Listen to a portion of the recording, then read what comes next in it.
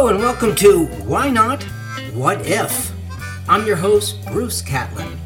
Now, this is the podcast where my guests are doing some pretty amazing things.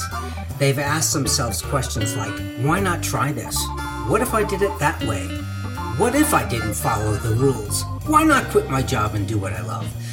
Questions like these and others will be answered by an eclectic array of people from all over the world doing all kinds of different things, all shapes and sizes and colors, and hopefully you will be inspired too to start asking yourself, why not? What if?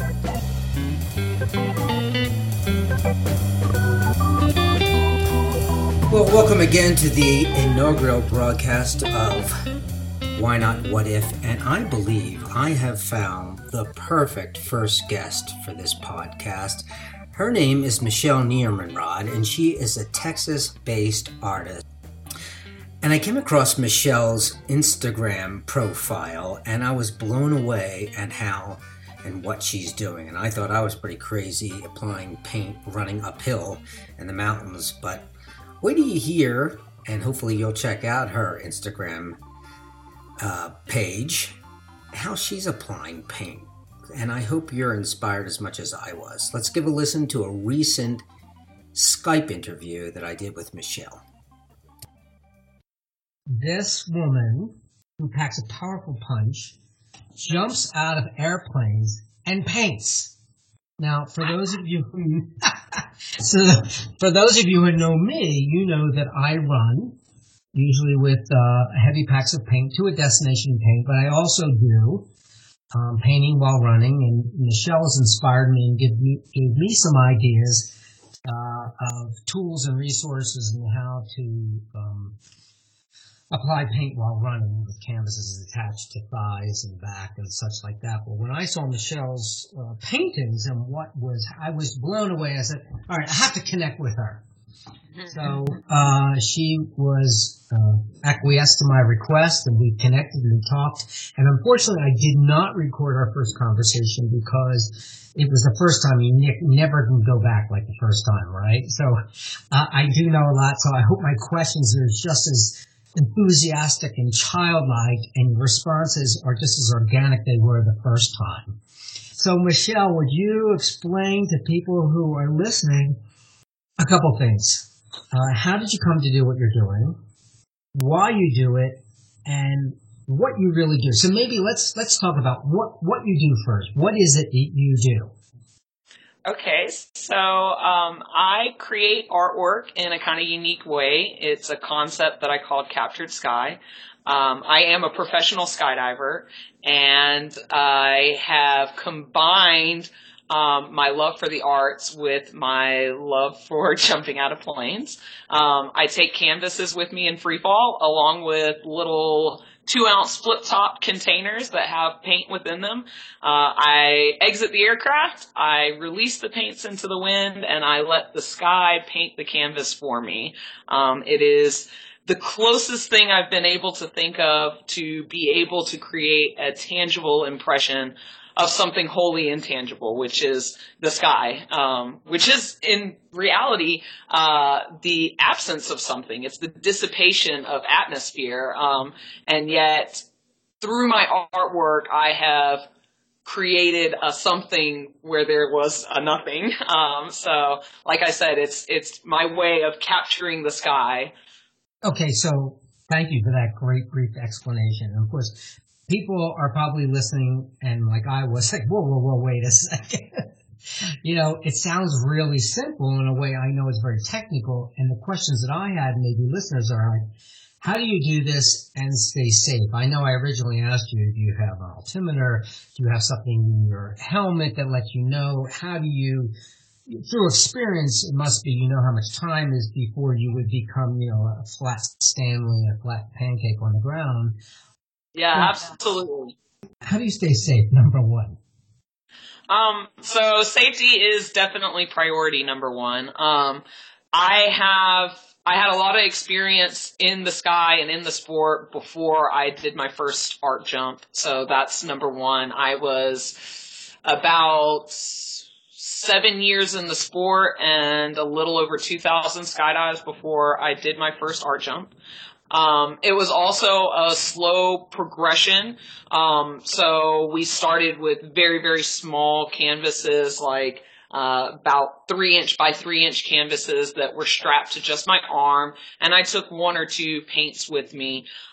When I'm in free fall, I do have an altimeter, which is a device that I wear on my wrist that measures pressure changes, so it allows me to know where I'm at in relationship to the ground. So it tells me my altitude.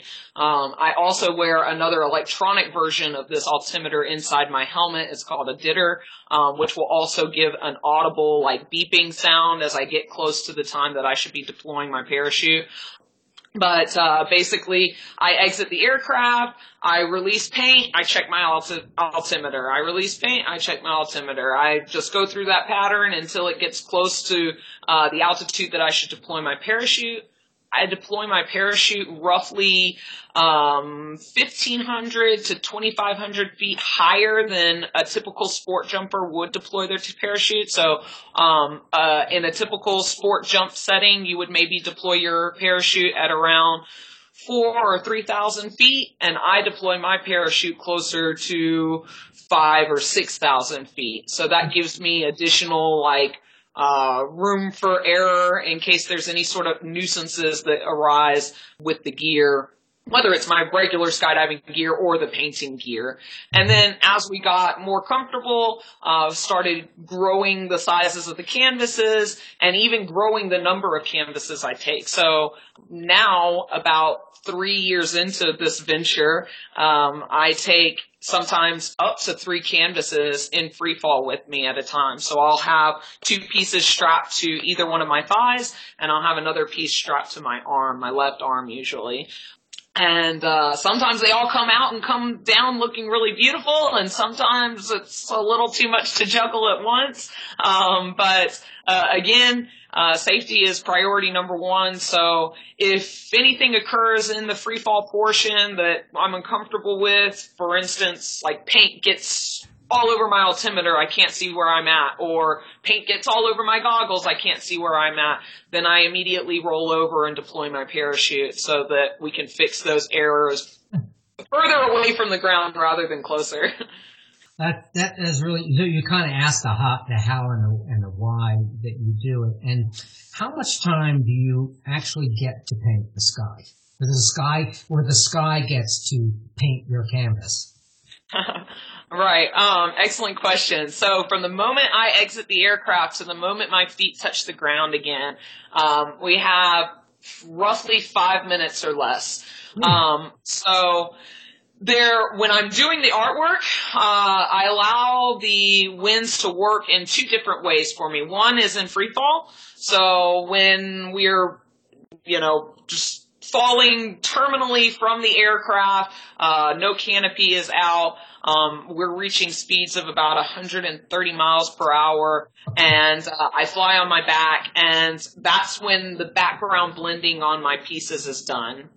Then after I deploy my parachute, there's still an opportunity for the sky to paint. So as the canopy is bringing me down to the earth, it's also moving me forward. So there's some forward velocity with the canopy. So I take the paints and I throw them out into the wind, and I let the forward velocity of my canopy fly me through those accent colors. So the bolder accent colors that you see on my pieces, is done under canopy. And then that background blending and feathering is all done in free fall.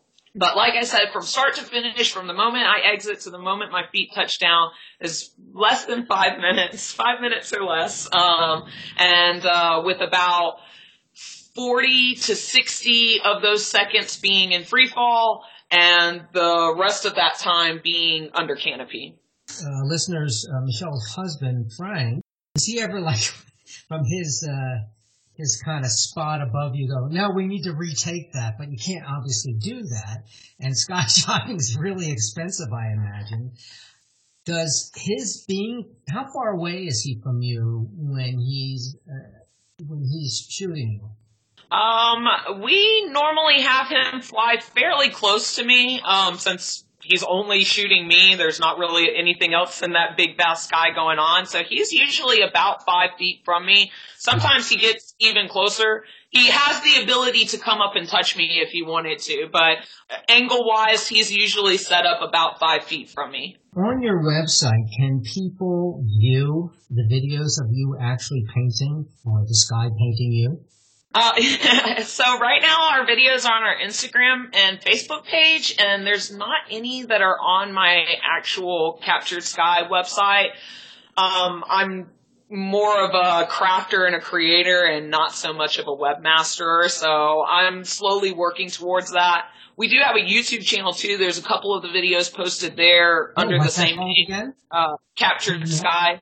So, but yeah, Instagram right now and Facebook are probably the easiest ways to see footage of it. And again, it's all under Captured Sky or Captured Sky Art. What are you thinking about when you're dropping down at 150 miles an hour? Oh my god, oh my god, oh my god, no. I am when I watch you. Actually, that's another good question.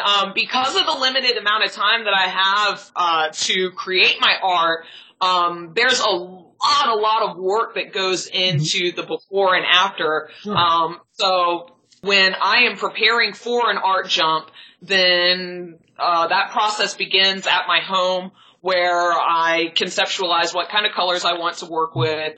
Those colors then have to be mixed to the appropriate consistencies depending on what I'm trying to perform in that jump, because thinner paint and thicker paint are going to do different things in the wind. So I mix the paints to the consistencies I want and to the colors I want.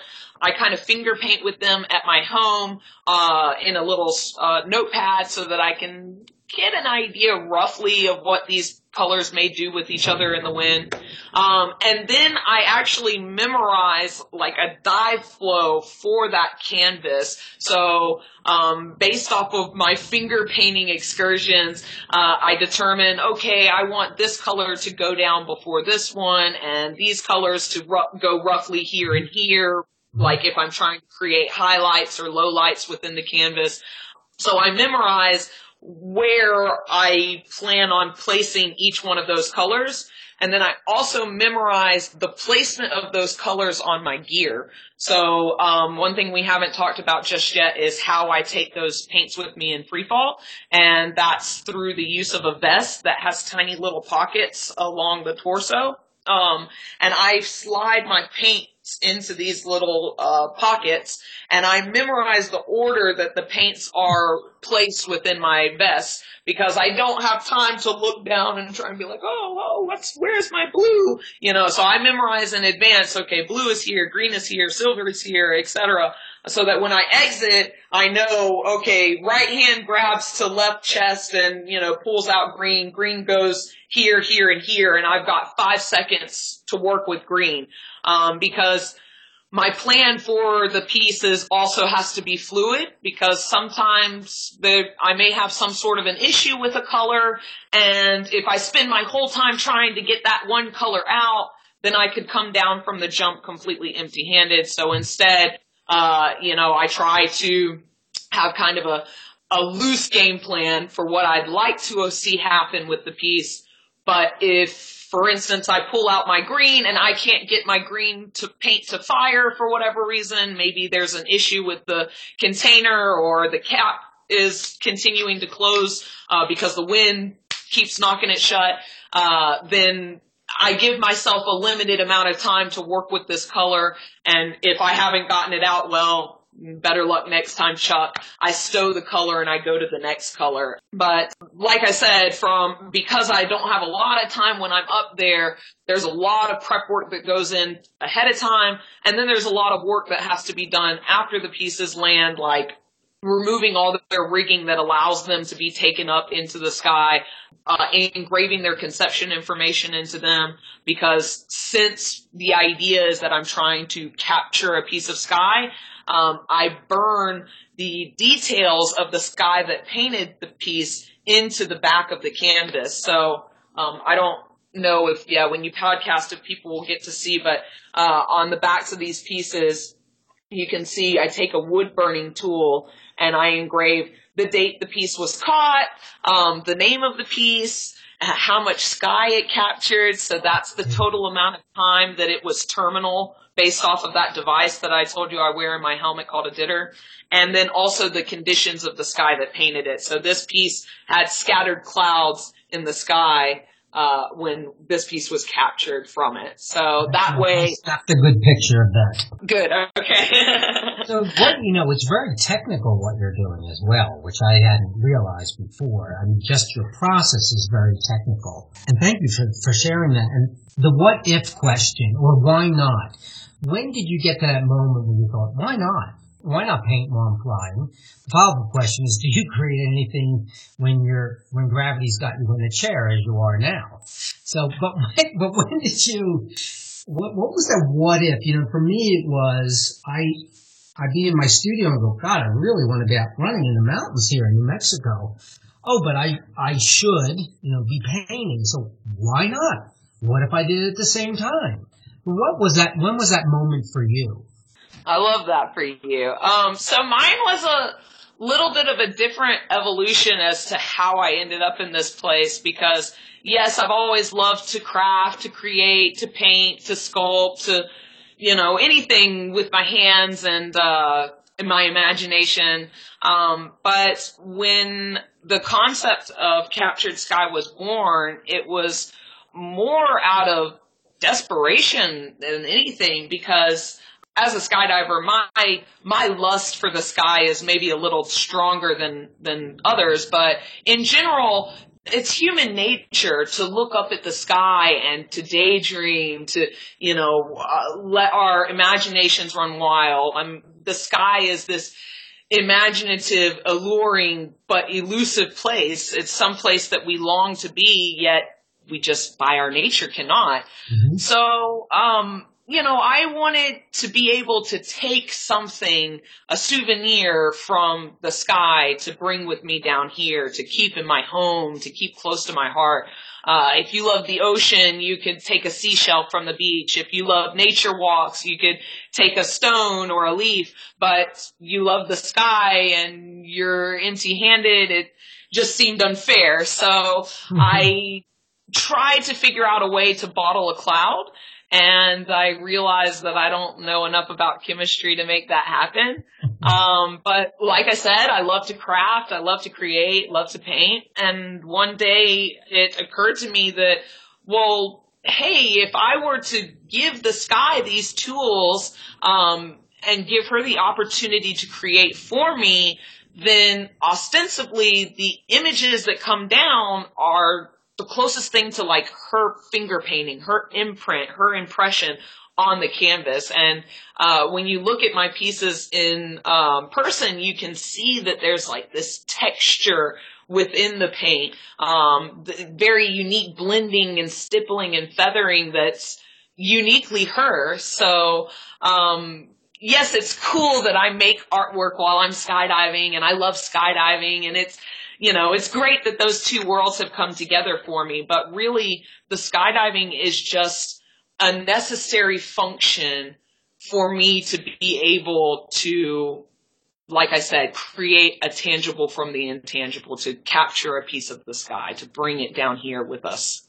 Beautiful. Well said. And did you go to school for art, for fine arts? And what other kind of work are you doing now besides, or is this consuming all of your time? This and my babies, yeah. So I have two beautiful babies, my most precious masterpieces of all. No, I didn't. I don't have any sort of formal training in the arts. I mean, throughout my schooling, my public schooling, and a little bit in my college, I've taken some art classes, but nothing, really professional. It was just for fun.